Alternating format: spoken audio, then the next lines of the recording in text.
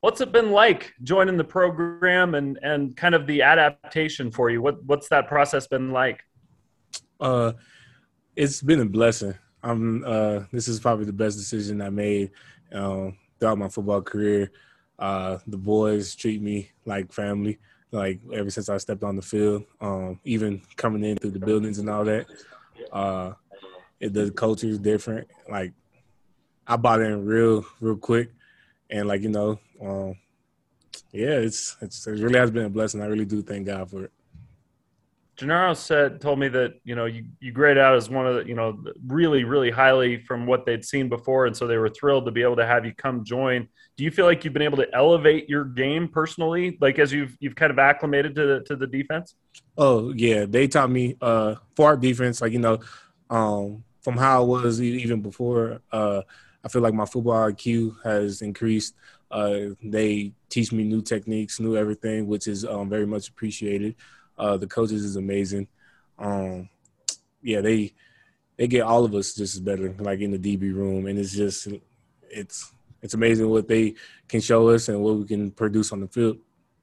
Mitch, go ahead.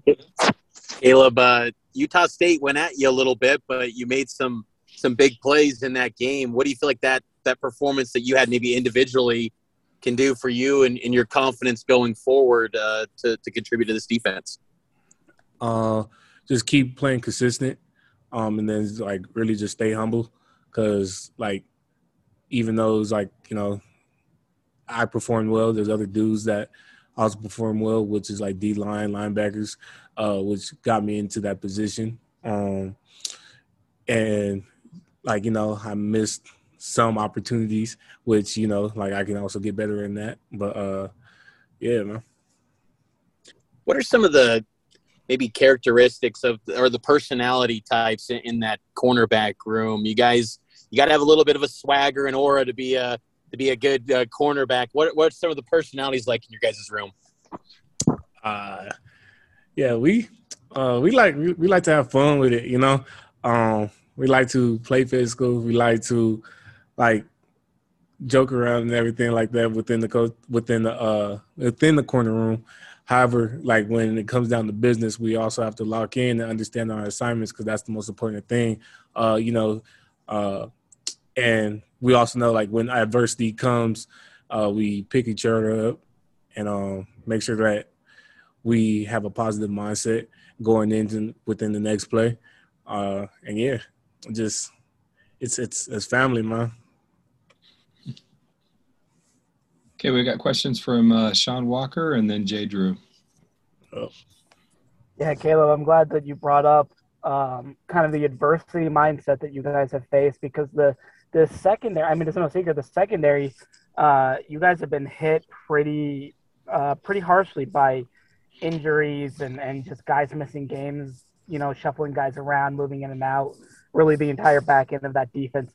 How do you feel like you guys have handled that, I guess, that adversity and all of the changes, whether it's coming from injuries, guys being in and out, moving guys around, that kind of thing? How do you feel like you guys have kind of handled all of that? Like with talking about injuries, like it's sad, and like it's hard, because it's like you see your brothers out there playing, you want them to play, and then see them like get injured and like has to come out. But we also all talked about like sharing reps and next man up and everything like that. And there's not much of like a selfishness of within our DB group. So we know like, hey, if I'm down, like I can trust my brother to come up and perform like at his best and like even higher than mine. So it's football, like it's always going to be fluctuating throughout the whole season. But if I use that right, but yeah. Go ahead, Jay. Kaleb, I think if I read correctly, you were a quarterback in high school. Is that right? And could you still play it if called upon? Yes, sir. Okay.